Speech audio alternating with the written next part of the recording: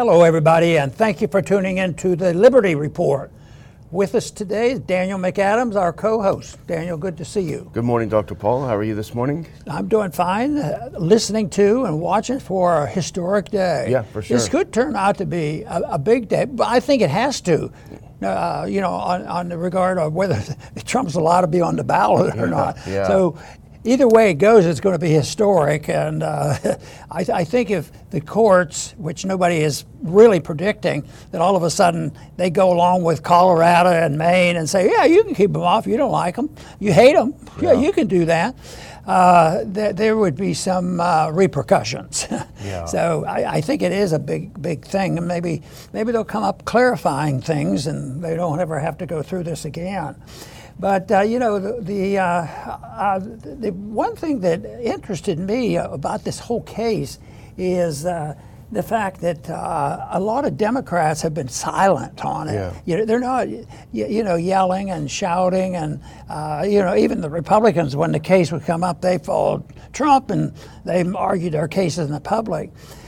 Which to me is sending a signal that I don't think that Democrats have the political stomach for getting out on a branch right now and saying, yeah, let's prohibit him from being on the ballot, because there might be some other state laws that'll get by on this ruling, and they might be able to do something at the state level, and it may come back to haunt them, which some of this stuff has already. Why don't we impeach the president? He'll be finished. Yeah. Oh. Didn't work. Let's impeach him again. Yeah.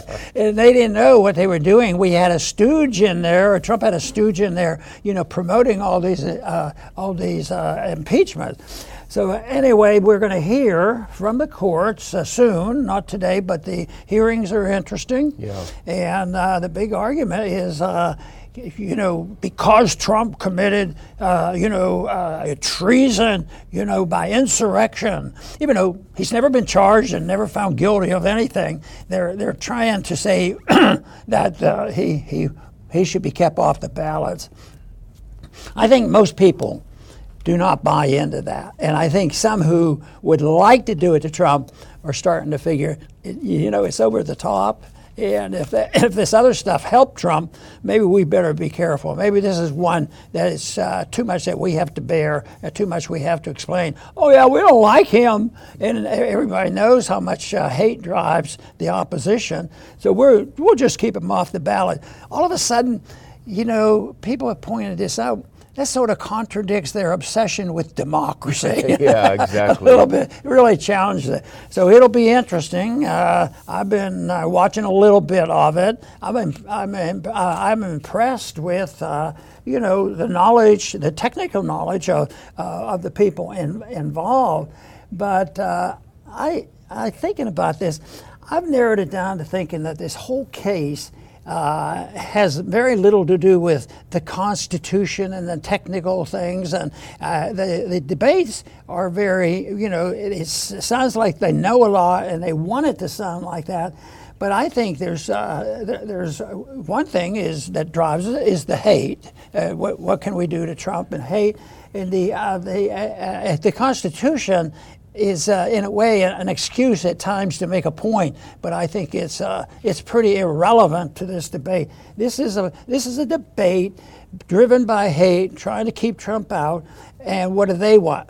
Political power. This has to do with political power, and this it is a sign. There should be an opening for a really independent to a thinking person to approach the citizenry now, because there's a lot of people very frustrated with it, with both sides. And if one side all they use is hate and political power, I mean this would be the perfect time that I wish the libertarian message was more visible. Yeah. Well, let's put that first clip on. This is from Politico, but it's of course being covered all over the place. Supreme Court weighs Trump's eligibility to hold office. They're meeting now. They're listening to the oral arguments now. I've been reading our good friend Jonathan Turley, who's live tweeting it. If anyone is interested in following his live tweets, I would go to Jonathan Turley's Twitter feed and read it, because he's making a lot of good points.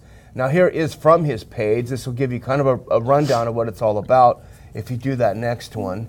Go back one, if we can. No, yeah, there we go. Okay, so this is Jonathan Turley. He has an article on his page. He says, I've been a vocal critic of the theory under Section 3, which is the 14th Amendment, as textually and historically flawed. It's also, in my view, a dangerously anti-democratic theory that would introduce an instability in our system, which has been the most stable and successful constitutional system in the world. And he goes on to say, we can expect the justices to focus on three main questions before the court. One, is the president an officer of the United States for the purposes of Section 3?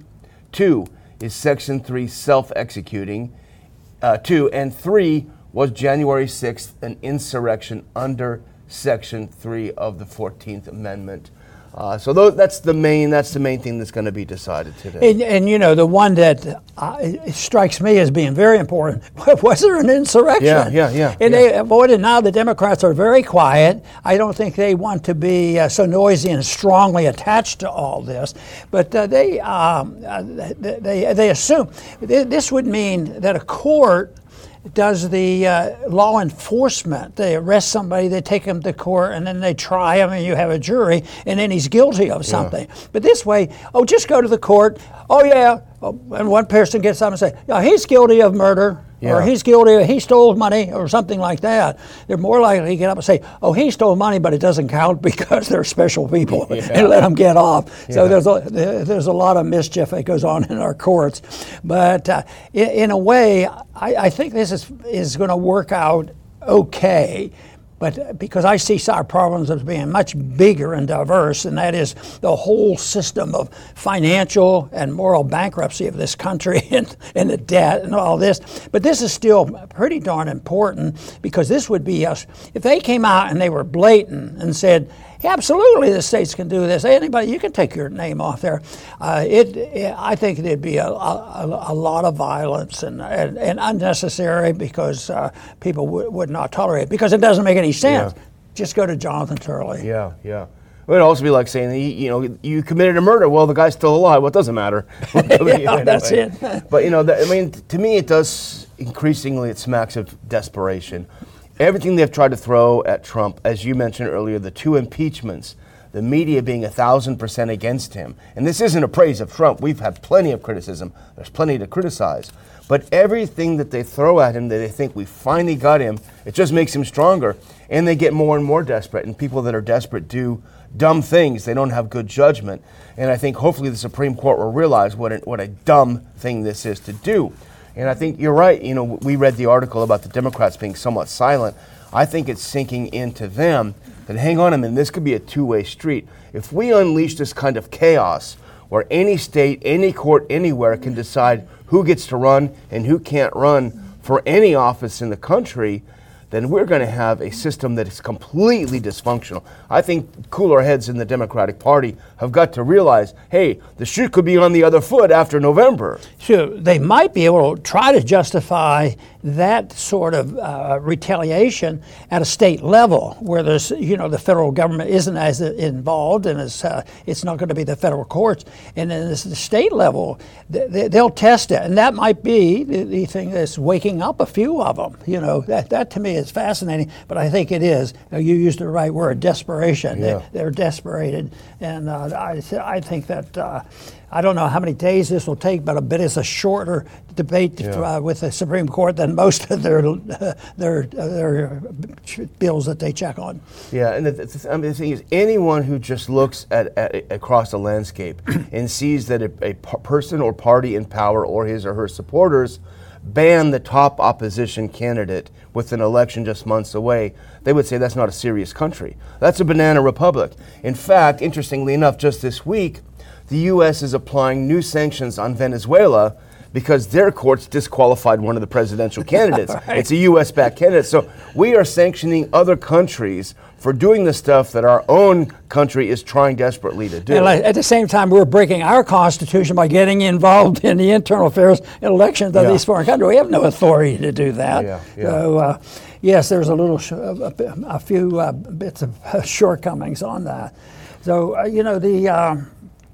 I don't know whether you want to go. Do you have another I thing? have a couple of just little quotes just from Turley, just to kind of, because, I thank God I didn't go to law school, because I would have been the worst lawyer in the world. But Turley helps me understand it.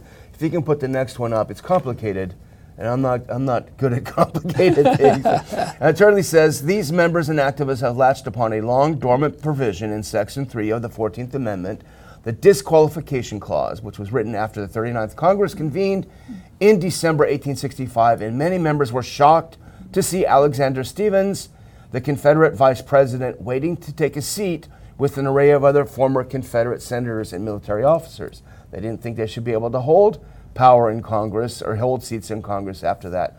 Now, I think a lot of people would agree that the Trump situation is completely different than this, and that there was an insurrection. However, playing devil's advocate, Dr. Paul, I was reading something Turley said, and I thought, you know what, maybe we're wrong. Maybe this actually is a pretty good idea, and it should be more broadly interpreted. Put that next one up. As it says, Justice Edwin Reed of the North Carolina Supreme Court later explained, the idea was that one who had taken an oath to support the Constitution and violated it ought to be excluded from taking it again. So really, on second thought, maybe that's not such a bad idea. I had, while in Congress, I had voted, for the impeachment. And my argument was, well, look at these details, and it had to do with sexual activities and who knows what. And I said, I think everybody, in a way, I think I'd have trouble not impeaching any one of them, because they said, oh, you're not supposed to deal with the interpretation of the Constitution. That's too difficult. But I think that's a great quote. I like that. The whole thing. Well, let's move on now, because this next story we're going to cover is a real shocker. And actually, the picture of Merrick Garland is perfect for the photo. This is Politico again.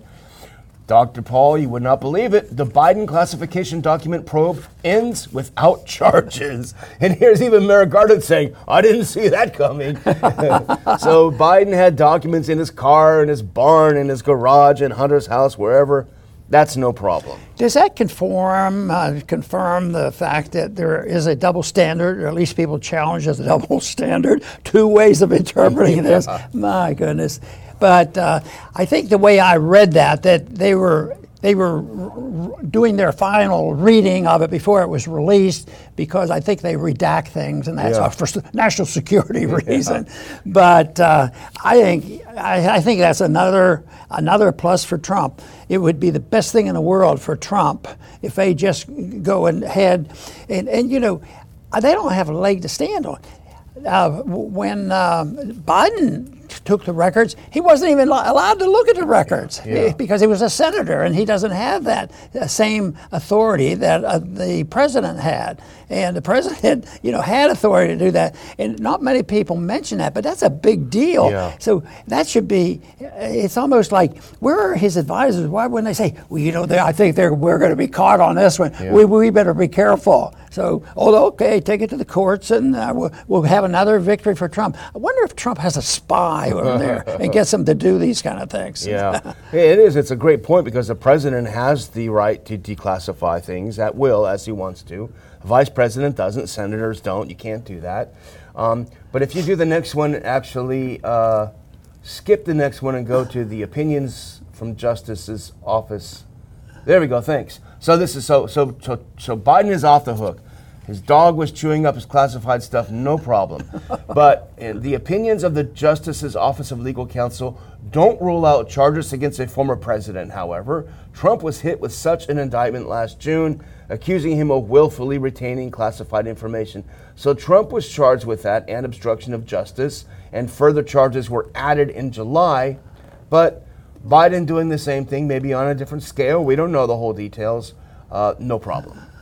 They will follow that up, and we'll find how to, if he pulls that one off. Yeah.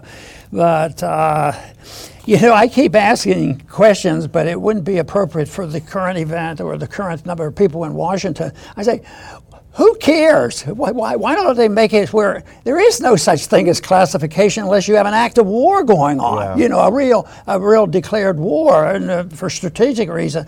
But the records should be available. And I just think that why do they worry this much about it? And then what are they going to do with it? We've seen boxes on both sides. Well, look at the boxes and stuff there. What are they going to do with it? Yeah. They're not going to sit and read it. Yeah. I was thinking, if they're going to write their memoirs, maybe they'd have probably a right to look at it. Yeah. to do that. But this whole thing is a bit crazy, and I just think that the document deal doesn't make any sense, and yet Trump is being held to this. Well, you're in trouble.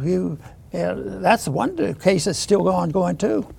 Yeah, I remember when you were in office, you didn't want to go to the SCIF and see those documents because you said, I don't want to see them, not that helpful, and I don't want to have to try to remember what I'm not supposed to say. Well, there's forget the briefings from. Yeah. And remember, one person finally had an enlightenment for that, and that was Walter. Yeah. Because Walter was very much a neocon, like he was supportive of the wars, and he started shifting his views because of the reading that he was doing, and his simple answer was, I switched when I realized that the briefings were nothing more than lies. Yeah. And he was smart enough and principled enough to say, why am I doing this if they're recognized? So, I think that's where we are now. Yeah. I mean, just think of how many good journalists we have. I think we know all 6 of them. Yeah, exactly. They're our friends. Yeah. Exactly. Well, speaking of journalism, let's move on because one of the arguments that we often make is that the mainstream media does not inform American people. Its job is to maintain the narratives, the state narratives. It doesn't tell us the facts, and so most Americans don't know what's going on. And here's a classic example. Put this next one up if you can. This is from Kyle Anzalone at the Libertarian Institute. Only 3 in 10 Americans were aware of U.S. troops in Syria prior to the deadly attack. And go to the next one. They did a poll. Defense Priorities commissioned a YouGov poll of Americans from January 8th to 15th about the deployment of 900 troops in Syria. Only 3 in 10 Americans responded that they were aware of U.S. troops even being in Syria. So they did a poll, and most Americans had no clue. 7 out of 10 had no clue we even had troops there. I wished we could do a polling of the people who watch our program and ask them, what percentage of you knew about our troops in Syria? Yeah. And what percent of you had a good understanding of how the coup occurred in Ukraine? Yeah. Because we did our best with the help of others to get that information out, and more people are listening, even the establishment, because they're backing off on Ukraine. They don't want to be so tied into the Ukrainian mess. Yeah. But if you have a principle of non-intervention versus this run-in-the-mill bombing and killing and sanctions, you can. It's like you don't have to be a genius to predict that the trouble's ahead. If nothing else, it's going to be very costly. And it's going to be very costly for our national defense and very costly, on our personal liberties. But it all happened. How did you know that? Yeah. All you have to do is have a good understanding of what generally governments do to us. We kind of live in a bubble. You and I and people that we associate with. And this is not to raise us up, but our job is to dig and to find things and to look on social media, look on Twitter, and look alternative sites like Zero Hedge and others. We kind of tend to forget, I tend to forget at least, that there's a vast majority of Americans out there that solely still get their information from the mainstream media, and it's... and then if you do get a big platform, sometimes they close you down. They close you down. There's people who reach a lot of people. Yeah, and so you wonder, well, how could they not have known? Well, if they only watch, I'm sure they know the latest pop star, Taylor Swift, and all this and that, all this nonsense. They're very well versed on all this. But what, you mean we have troops over there? Why is that? Why are we in Syria? Yeah. Don't ask. They have oil. Yeah. Oh, okay. Now I understand. It's all about oil. Yeah. Well, here are a couple of questions from the poll because I think they're also very interesting If you can put the next one up. Now, once they find out about it, now here we go. 56% of respondents are very worried or somewhat worried the presence of U.S. troops in Syria could escalate into a broader conflict in the region. So almost 60%, almost 6 in 10, are worried. Only 18% are not very worried or not at all worried that our troops there could escalate. That is a fascinating question, I think. And go to the next one if you can, just to get through a couple of these because it's interesting. Okay, so among those who do not support the U.S. troop presence in Syria, nearly 66% indicated it was a waste of resources, and nearly 40% indicated it lacked legal justification and left U.S. troops vulnerable. And I think what that should do, Dr. Paul, is kind of reinforce to us, people are not dumb. When they finally do get the information, they make the right conclusion. This is a dumb idea. We're spending all that money to have troops out in the middle of the desert? That doesn't make any sense.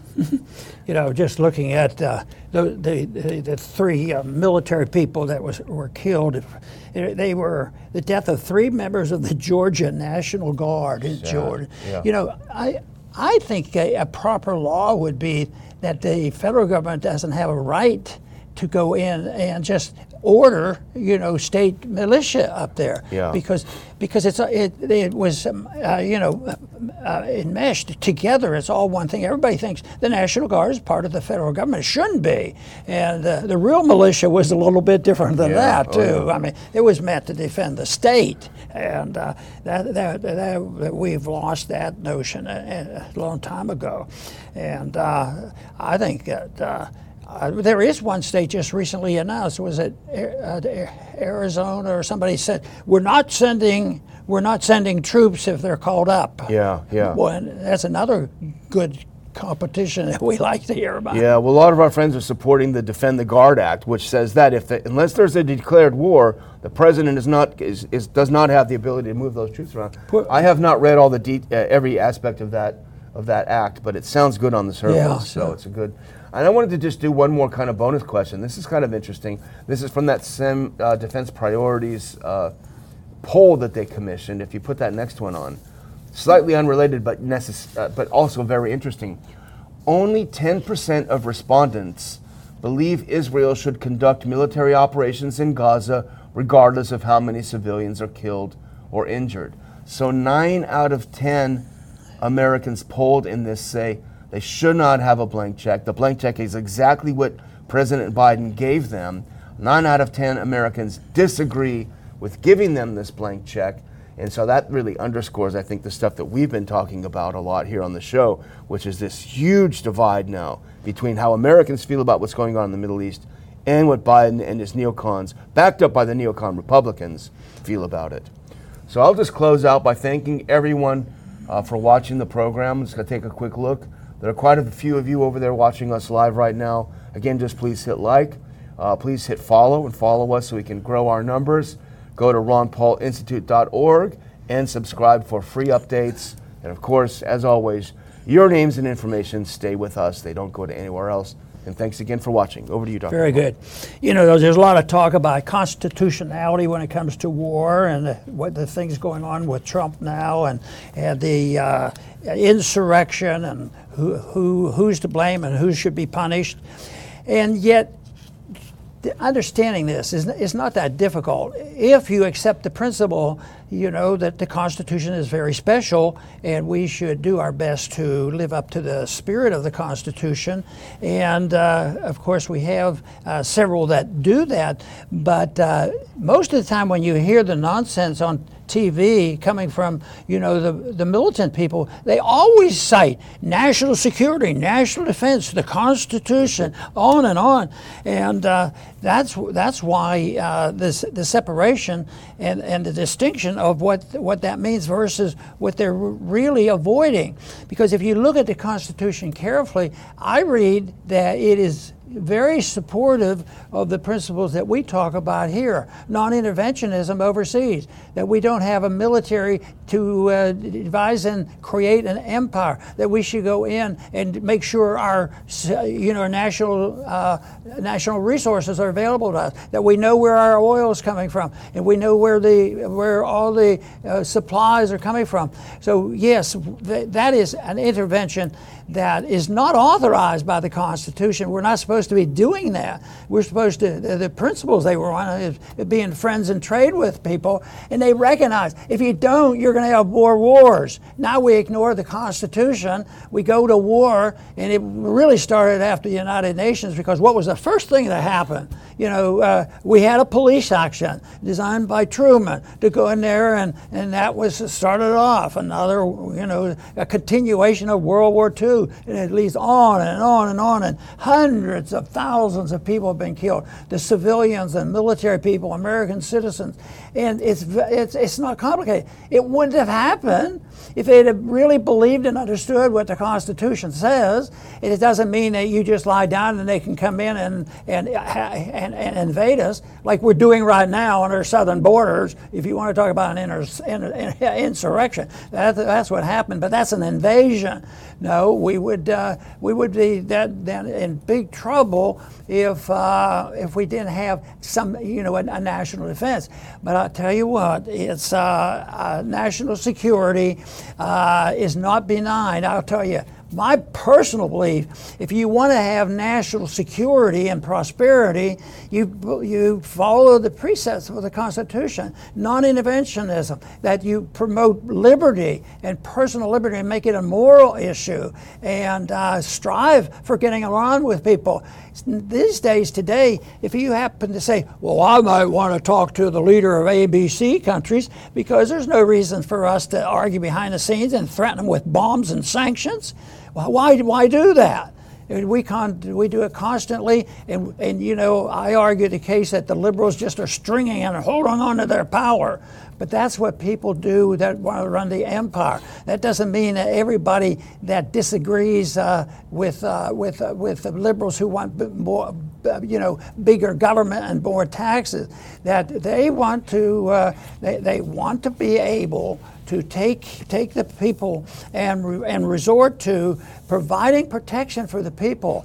And it's there for us. It's not complicated. And so we're going to continue to do our very best to promote, peace and prosperity, tied into the Constitution, tied into the basic morality of a natural law that is, universal. If people know about it, and they like to avoid it because that holds them to their feet to the fire, because they cannot do what they're doing.